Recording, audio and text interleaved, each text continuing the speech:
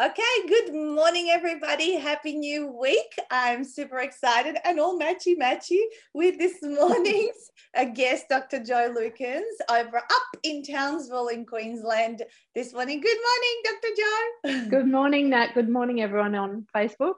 Yeah, and it's wonderful to have you back for this interview. I mean, we're wearing the T-shirt of your first book, The Elite. But today we're here to talk about your second book, Insights and Wisdom, and that book is In the Grandstand. Show us that book. It's a very similar, I guess, look. There we go. There we go. Very, didn't quite get that right. Yeah, it looks really good, really good. So, yeah, beautiful. So we're here this morning to talk about mind games, successful parenting for sports and life. And I'm just as keen to listen to some of the tips because I'm about to have a teenager in my house in like a few months' time, and I can already feel like he's a teenager. So that's crazy. So Dr. Joe and I met, how long ago is it? 2.5 years? Yeah, at least 2018, I want to say it was. Okay, so we're nearing our 3 anniversary. I reckon it was the end of the year because the October, like a February retreat. Yeah, so we've nearly known each other for 3 years, and I've caught up with her when I've been up on tours in Townsville since. But obviously, we haven't been able to see each other now, which hopefully won't be for too long as well, because I'd love to do another national tour and come and visit now the booming town of Townsville. We are booming. You are booming, all the sports events, everything's happening up there. All right, guys, so let me give you the official introduction of Dr. Joe, and then we'll get stuck into the content. And by the way, please feel free to write comments or questions, because here on my other side, I have got my other computer open so that I can monitor any comments and questions you may have. So here we go. Dr. Joe Lukens spends her day inside the heads of individuals, teams, and organizations, seeking to understand what makes them tick and assisting them to reach their potential. A psychological Indiana Jones, she describes it as a truly fascinating career that she's grateful for every single day. She has a PhD in psychology, over 30 years of experience, and a breadth of knowledge in the sport, organizational, and educational domains. She has been acknowledged as an expert in her field, being awarded an outstanding alumni by James Cook University for her achievements. Dr. Lukens is sought after as a presenter, interventionist, that's a hard word to say, and for her expertise in the media space. Her book, The Elite, was published in June 2019, so like, what was that, 8 months after we met, and her second book, In the Grandstands, was published October 2020. So knowing that she has made a difference in lives of others is the why of her work and the most satisfying element of her career. So those are some amazing accomplishments, Dr. Joe. Congratulations. So let's start talking about, you're now in this space of writing books and all that kind of stuff. So what was the trigger to move you into this space from what you were doing day to day? Yeah, it's been a great journey, Nat. And I think, as many people recognise, when you've been doing something for a while, your career will sort of meander like a river, I think, in some ways through different places. And I think around the time we met, I had hit a point in my career where I had done a lot of individual counselling work, many years of that. And my main focus of my work was in the area of sports psychology, and particularly within elite sport. But I'd worked in one of the beauties of being in a regional centre like I am is that you get to apply your knowledge in lots of different places. So, but I was at the point where I was ready to step out of the individual work, and I think I just needed the catalyst to do it, which is, I think I've said to you, and I know I've said to Stu, I still don't know how it was I came to be in your workshop back in 2018. And I remember on the day thinking, I don't know what this is all about, and I don't know why I'm going, but I'll go anyway. And the next thing I knew, I was signed up and coming to retreat. So the book, The Elite, my first book, really provided me with an opportunity to rethink what I was doing, crystallize my message. And then guess the other thing that you talk about is get my message out further. People have read my book, talked about my messaging, followed up with me, who I never would have met, internationally and so forth. So that's really how that all came about. And then it's been a great ride since then. Yeah, beautiful. And obviously the two books have a different focus. What's the difference? I mean, you come from the psychological perspective. So do you want to tell us what the difference is and what each of them is about?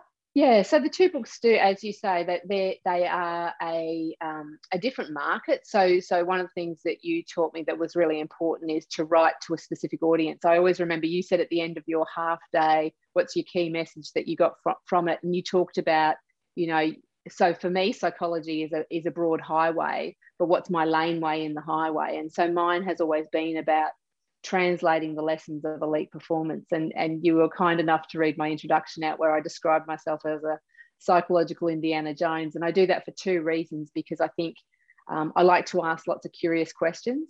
And my children are a little older than yours, so mine are 18 and 14, and it bugs them no end when I refer to myself as Indiana Jones. So they're convinced that I'm not. So it's a little bit of stirring by me. So the elite really tries, what the elite does is it takes the lessons from elite sport and applies them to anyone, anywhere. So I've really been surprised, even though I wrote that book for a specific audience and a specific person in mind, who's read it since. You know, it's used as the textbook in grade 9 HPE by some schools. I've had people say to me what they love about it is it's got nothing to do with sport, which always amuses me when someone says that about it. So it's about those key lessons about what does elite performance look like and what can all of us do just to better ourselves. So that's the elite. And then in the grandstands came about because I have done a lot of work with teenage athletes. I've worked a lot with families as well. And what I find is that families are, and particularly parents, are really curious about how to sports parent well. So that, you know, you might have anything from the high achieving young athlete who has aspirations of the Olympics, which is topical at the moment with the Olympics only a couple of days away, right through to the reluctant teen who doesn't want to do sport, or it's not their happy place, but the parent perhaps values physical activity. So it can be a whole range of things. So that book, and the title of it is a story in and of itself, that Stu and I came up with, so the book is really designed to be, I guess, a companion for parents, as if I'm sitting in the grandstands with them, watching their child train or practice or play, and what little tips and tricks I can offer them to help them navigate the world of teenage sport. Yeah, because I've recently started going to my son's footy games here and there, and I'm curious to hear, you know, you say that 70% of teenagers leave competitive sport by the age of 13. I had no idea that it was so massive, that number. Yeah, it really seems around that 13, 14-year age group, it really seems to be an exit ramp, if you like. If we stick with the highway analogy, it seems to be an exit ramp for many kids. Now, sometimes that's because, you know, they're old enough, they're getting close to getting part-time jobs and things like that. But interestingly, when you look at the research as to why children step out of sport, is what they most commonly say is that it stops being fun. And that's one of the, I've actually got a whole chapter in the book about fun for kids in sport. And I know for parents hearing that, they might go, well, that's obvious. But it's a little more complicated than you might think, because when you actually do the research with children and say, yeah, but what is fun for you in sport?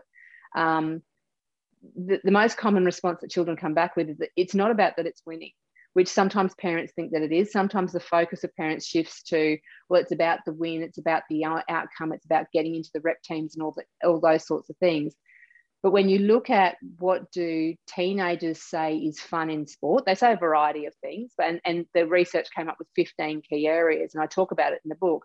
But just to share the 3 key things that kids talk about in fun is they say it's about when, and if it's a team sport, or even if they're an individual athlete, but they're often mixing with other kids, it's about the positive dynamics of the culture that they're in. So if you're in a team and there's positive dynamics, that's the thing that makes it the most fun. The next thing is if it's an area where if your child comes away and said, I tried really hard, that's fun because I had a go. Did you see that thing, Mum, when I ran out and I got it on the sideline and I threw it in? And, you know, so that they talk about that. And the third thing that's fun for kids in sport is when the coaching experience is a positive one. So it's interesting, you know, you say, well, because if you ask your kids what's fun about sport, they kind of look at you as to why you'd ask such a silly question. They find it hard to articulate it. But when it's been done in the research, it's not necessarily the things that we think. And I think so some parts of sports parenting is intuitive and most parents will just work it out for themselves. And then there's other bits that are just tricky. And so what I've aimed to do is to take what we know from the research, a little bit of a reflection on what I've found from my own personal experiences, and then to kind of put some options in front of parents that they can kind of pick out of it what's going to be helpful for them, because everyone's parenting style, of course, is so different. Yeah, I can relate to what you're just saying, because we only had a situation last Sunday, it was like not even 10 days ago, and they had a loss, the team had a loss, but Juddy kind of won the best on ground for whatever he did, and he did lots of great things in that footy match. And then their coach gives them these little superhero toys as a little prize and all that kind of stuff, and just all those little things that are added in to the experience. I think it didn't matter, like he wasn't upset that they lost, and they had a good time and all that sort of stuff. So I can kind of relate that, you know, it's not just about the winning, it would be about the community. Yeah, it's about the community. And the interesting point you mentioned about, you know, when they lose, and and I, you know, if I go down and watch my kids play sport, I enjoy it when they win. So I'm not going to say that I don't. But the other thing that I think is important for all of us to reflect on is that life is not all about winning. So where you build resilience is when you fail, is when you lose, is when it doesn't go the way to plan, when you don't get picked in the rep side, or you're not in the starting five, or you don't make the semi-final, or you know, I was a swimming parent for ages, and there are so many rules in swimming, and often your kids don't learn the rules, and swimming's tough, because if you don't put both hands on the wall as you turn for breaststroke, disqualified, and they don't care if you're 8, you're just disqualified. So that, but the kids learn, you know, and they get disappointed, they might cry, and you mop them up and you go, well, get back out there. So, you know, what the other thing to think about is it's hard when we see our kids being disappointed, or they lose, or it doesn't go to plan, but they're building resilience, and that's the really important thing in that particular area. Yeah, I totally agree with you. I think they need to, if they don't have any hard things happen in their life, you know, even right now with all the lockdowns, I'm kind of thinking, well, you know, we all becoming a lot more resilient, right? Yeah, we are. Sport. And that's going to be just something that is super helpful later on in life. That will connect the dots. Yeah, that's right. We can draw on those experiences and go, well, I've been through tough times before, whatever they might be. It's exactly right. And do it again. Yeah. It's building references for success and hard times, you know. Yeah, absolutely. That's still that's okay. Yeah, that's right. And one of the nice things about sport is just one of those endeavors that allows you to learn lots of life lessons. It's the same with, if, you know, if someone was watching this and going, well, my child's not particularly into sport, but maybe they're into the performing arts, or, you know, and you and I have talked about this, that I probably need to rewrite this book for parents of kids who do music and drama and so forth, because the lessons are exactly the same. I just need to give different examples. So I've had music teachers read the book and go, well, I'm just drawing on the lessons and applying that in a different way. Yeah, beautiful. So what are some strategies that you can share, like maybe 3 hot strategies with parents, you know, on this journey through the teenage years? Yeah, so good luck to you, first of all. Well done to any parent navigating this territory, you know. And I think one of the things is people often say to me, am I doing it right? And the first thing I do is say, exhale, you're doing it the best you can, and that's all you need. There's no right or wrong with any of this particularly. There's a couple of points where I get really specific on, and I do hold a very strong opinion on, which I might mention in a moment. But essentially, some things that I think parents need to think about. First of all, that element of fun, because that's what is going to hook them and keep them into sport. And I think it's important also to recognise that what we're trying to do through sport for the majority of people that travel through it is build lifelong learning and love for physical activity. So it doesn't even have to be sport, but we need to as a community be moving, because we see what happens is with increased risk of obesity and so forth. So one of the first things I would challenge parents to do very gently, because I do it to myself as well, is to look in the mirror and think about, so if you're saying to your child that physical activity is important, is it important in your life? Is your child seeing you engage in physical activity? And maybe you might say to me that you don't have time, which I would challenge. But what I would say is, so maybe you take your child down to, as I do, basketball in the afternoons, basketball practice, So maybe that's an opportunity, rather than sitting around and watching, maybe that's a chance to put your sand shoes on and go for a walk. You know, does your child think of you as physically active? Because you need that credibility with them to be able to say that of them. So I think that's a really important thing to do. I think it's important to focus on the fun element for your children. And what I would suggest that you do is to really think about, what's the first thing your child sees as they step out of the pool, come off the track, come away from the training paddock or whatever it is that they're, you know, and I offer the suggestion that the first thing I think that they need to see is you smiling at them. You know, too many kids come off the sporting arena and maybe they didn't play that well, and parents say to me, you know, can you see my child? They're so inconsistent. And I go, they're 14. Of course they're inconsistent. You know, I'm inconsistent and I'm not 14, you know, so 14-year-olds are inconsistent. But smile at them. And the key words I think that you can say to your child after they finish their sport is your equivalent of, I love to watch you play. You know, just to share that enjoyment with them. And then I think the third thing that I would say is as well is to really work on that communication with your child. And probably I often say there's a good ratio to think about, that we've got 2 ears and 1 mouth, and that's roughly the ratio to use it in. Do more listening than talking. Hear your child. You'll become the soft place to land, and then you can navigate through the sporting world and everything else that goes with it. Amazing tips. I think those are such simple things, right? Yeah. And be present, and not like kind of they're coming out of the ground and you're there on the phone. Yeah. not engaged. Yeah, and I think that's a good point, Nat, because I've had that conversation with my children that say my son plays basketball, practices twice a week. So there's 2 hours there that I could sit and watch him for the entire 2 hours and watch him practice. Absolutely. You're a bit like me. I've probably got some other things I could also do. So I've actually had a really overt conversation with my 14-year-old and said, here's how practice is going to go. When I come and you're practicing, for the first 5 minutes, I'm going to watch you practicing. For the last 5 minutes, I'm going to watch you practicing. And for that middle 50 minutes, I'm going to do some work, because I need to get some things finished, because then, so that they know, because when they play their game, I'll watch the whole thing. But practice, yeah. That's what I say to my 14-year-old. You don't get up at 4:30 and watch me run. So I'm going to do a little bit of work, or I'm going to get on my foam roller and do some stretching while you're doing your thing, or I'm going to go for a walk, or whatever it's going to be. Yeah, that's exactly what I do. And being in Melbourne, we, you know, you get there in the car, you park it in front where you can see stuff from inside the car because it's so freezing. Yes. And then you watch until they get out, and then you go, you know, okay, I'm going to read a book or something that's, just to, you know, not feel like I'm just sitting here, you know, doing nothing. And then, once they come back into the car, you can discuss what, you know, what has happened. It's a great way to go. And I think the key thing to it is you'll do whatever works for you, because maybe you don't get a lot of social contact, and maybe that's your time to go and talk to other parents, or you'll use your time however you use it. But if you think that you need to, talk to your child about it, particularly when they're older. Yeah, totally. And I think those trips in the car are also really important times with kids. I think often as they grow up a little bit older, that's when you can really get them one-on-one. Yeah, that's right. And I agree. I think that side-by-side conversation is very different to a face-to-face conversation.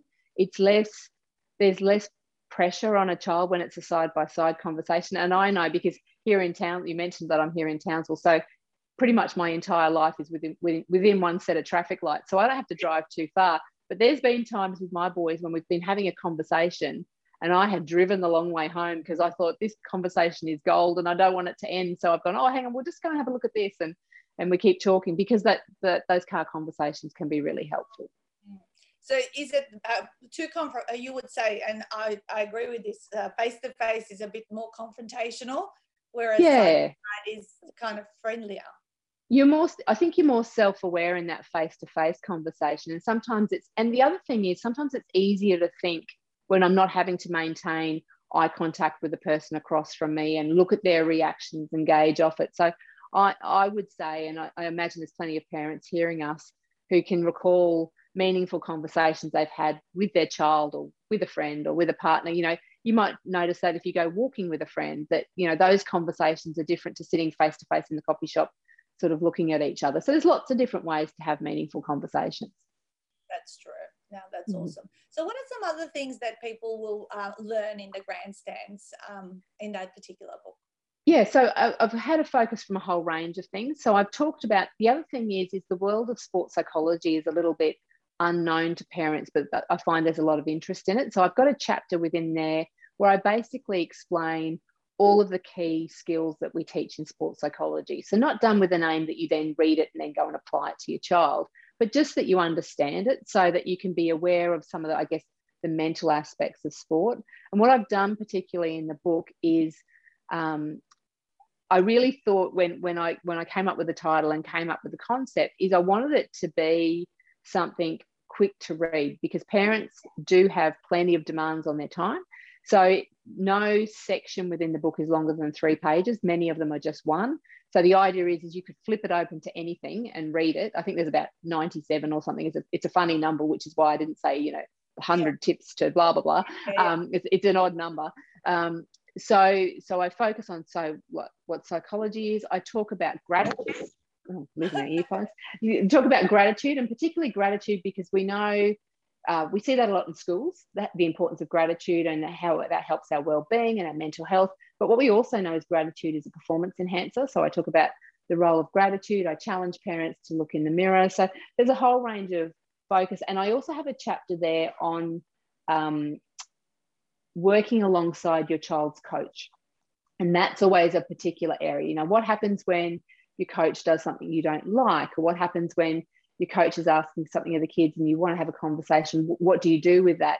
And I kind of flipped that chapter a little bit and came from the angle of this is what your coach wishes you knew. And so it's kind of trying to step into the shoes of the coach and to share that. And the other thing that I did, which will probably be of interest, particularly to your authors who are listening in, is the very last chapter. I actually reached out to my community and said, parents, ask me your questions. What are the things you want to know? And then I gave them the option that if they did that, if they put a question to me, I would then personally answer it to them, like privately. Yeah. And then with their permission, I then took all the identifying stuff out of it. If they said, my 15-year-old basketballer, I made it a 16-year-old softball player or something like that. But I've included that whole chapter that became a chapter in the back of the book too. So that's a really nice way to reach out to your community, get them looking at your book, but also really getting genuine questions that come straight from your audience as well. And I think that chapter works really nicely, and that's at the back of the book. Yeah, you have been really amazing at talking to that ideal reader directly. I know with book one, you sat down with that one person that's who you wrote the book to. Yes. It was so much easier and helpful rather than thinking about it really broadly. Yeah, absolutely. And where that was gold for me is every time I got stuck writing, I would think, imagine X is sitting in front of me. What would I tell them? And then the words would just flow. And I did the same for book 2. There's a only this parent doesn't know that I picked them, but there is a parent that I know who has talked to me a lot. Just someone I know. Yeah. It's not a client, but again, it was like, well, what would I tell that parent? What would I hope that they know? And with most of it, I hope that what I've done is, because it can be a sensitive topic to talk to anyone about their parenting style, like we can get a little bit defensive about that. So I've tried really hard to be generous and take because parenting is not always easy, as we all know, and we get it wrong. And I actually share that right at the start of the book. I actually share one of my far less I'm cringing even just thinking about it. I'm not even going to say what it is. You have to read chapter 1 to find out what it was that I did with my child, but it did involve a swim coach and throwing a child in a pool. But anyway, and it's funny how many people who know me have come back to me about that story and said, oh, so you are human. I went, oh, I'm totally human. So I think it's about being respectful and mindful of that my philosophy behind it is that most parents want to do the best they can to support their kids. And the reality is that sports parents don't always get a good reputation.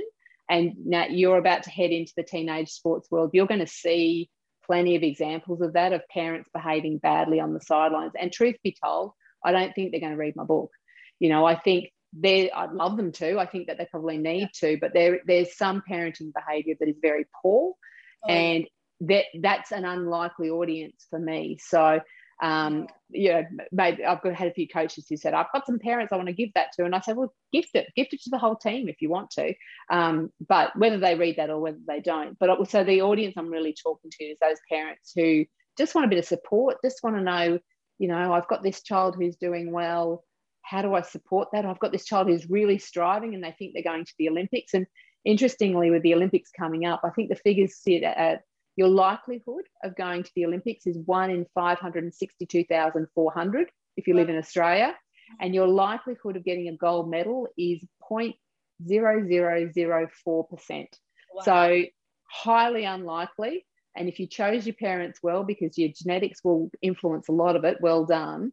But interestingly, when you survey parents of sort of that 8 to 13 a year age group, about 26% of parents think their child is going to derive their income from sport. Really? Wow. Yeah.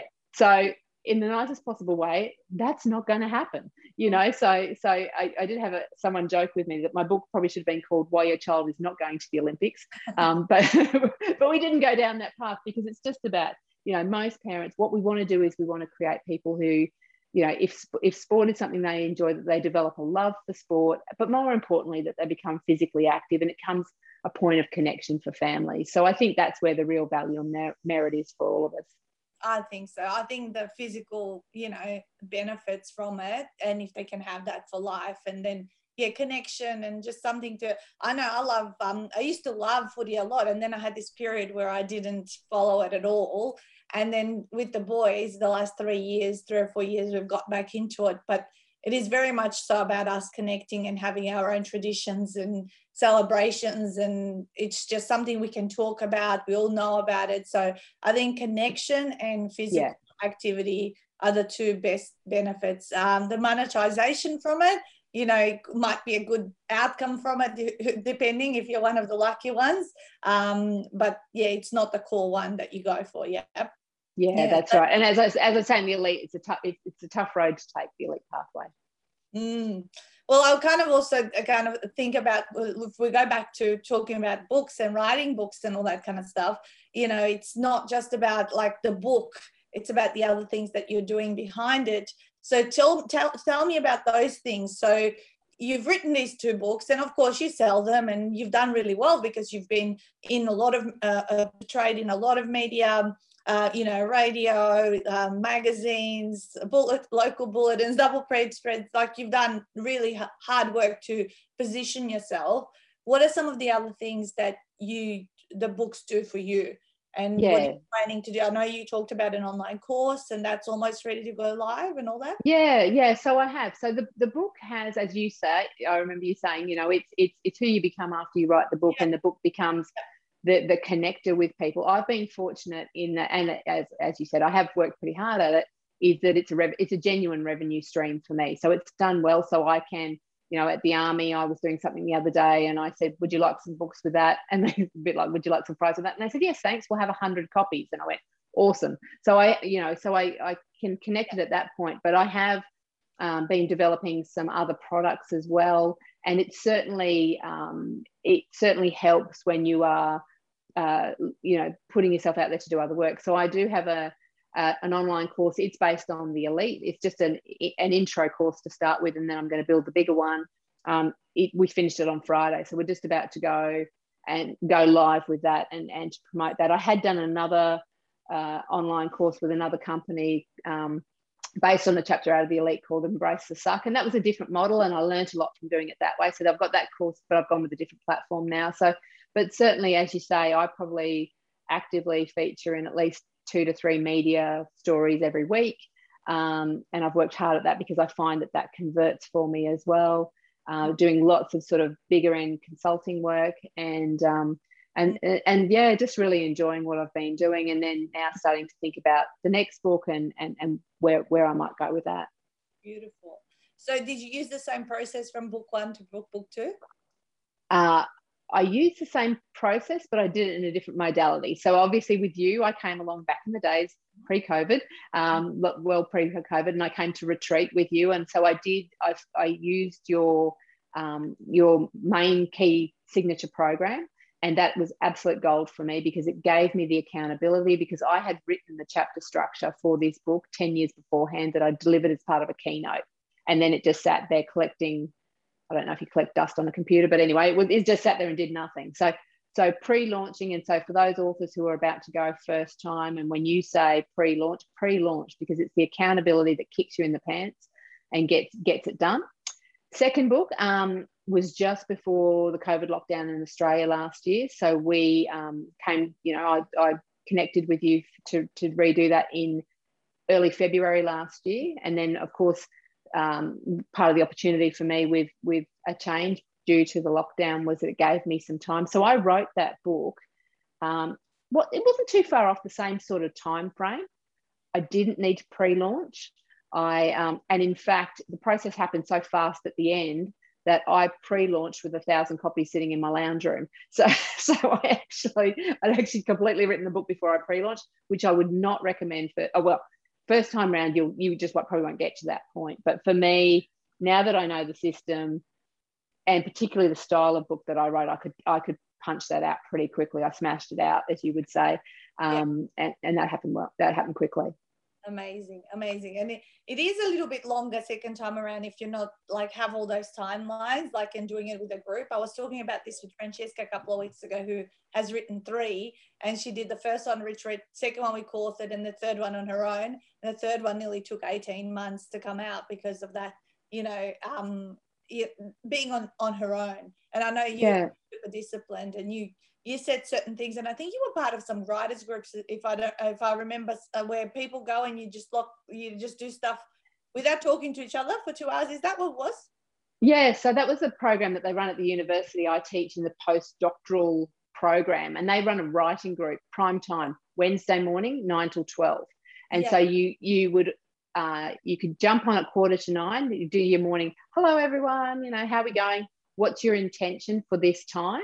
Yeah. And we'd all say what our intention was, and then we would all turn off every single device, and we would log back on again at 11:45. And if you think about what it is to prioritize that activity on a Wednesday morning from 9 till 12, that's prime time. You have to honor yourself. You have to get it done. So, and then I was really pleased that then I went back at the end and went, look what I did, because they were all working on their PhD. So I just kind of jumped in, invited myself along, but some sort of accountability I think works really well. It's key, and that's why at retreat we have the 2-hour writing blocks, and everyone goes to what we call the quiet room now, because the retreats are virtual, and so they do their 2-hour block. They come back always 10 minutes before the next session. We debrief, we move into another segment of it, and so on. Beautiful. So where can people find your books? And it's wonderful to hear that they're a genuine revenue stream for you, which is rare for a lot of authors. A lot of authors work on other ways to leverage, you're doing the same thing. You're saying, I've got the online course, I'm doing consulting, you've got all of those other higher end products, but also I know you've had a few print runs with your books, which is wonderful, because your media stuff ends up referring people to them, so that's why they sell as well. Yeah, it does, and jumping onto other people's podcasts, that's the other thing I find works really well. I get a lot of conversion from that. So in terms of where they can get it anywhere. So all the usual channels. What I do say to people, particularly at this time, and particularly I'm very mindful of the hurt that many small businesses are going through. What I would normally say, go straight to my website, but maybe go to your local independent bookseller. Maybe give them a sale, and that would be a nice way to support your locals. But if not, you can find both books on my website. So if you know my name, you can find me on any of my flavors of social media, or so drjolukens.com. And for anyone who goes through my website, if you do pop no stamps, NOSTAMPS, no stamps, into the discount code, I'll shout the postage. Nice one. Beautiful. I love it. So Dr. Jo Lukens, DRJO and then LUKINS.com. Only.com, right? Only.com. And the discount code of the freight is no stamps, all put together. So I love that. Good.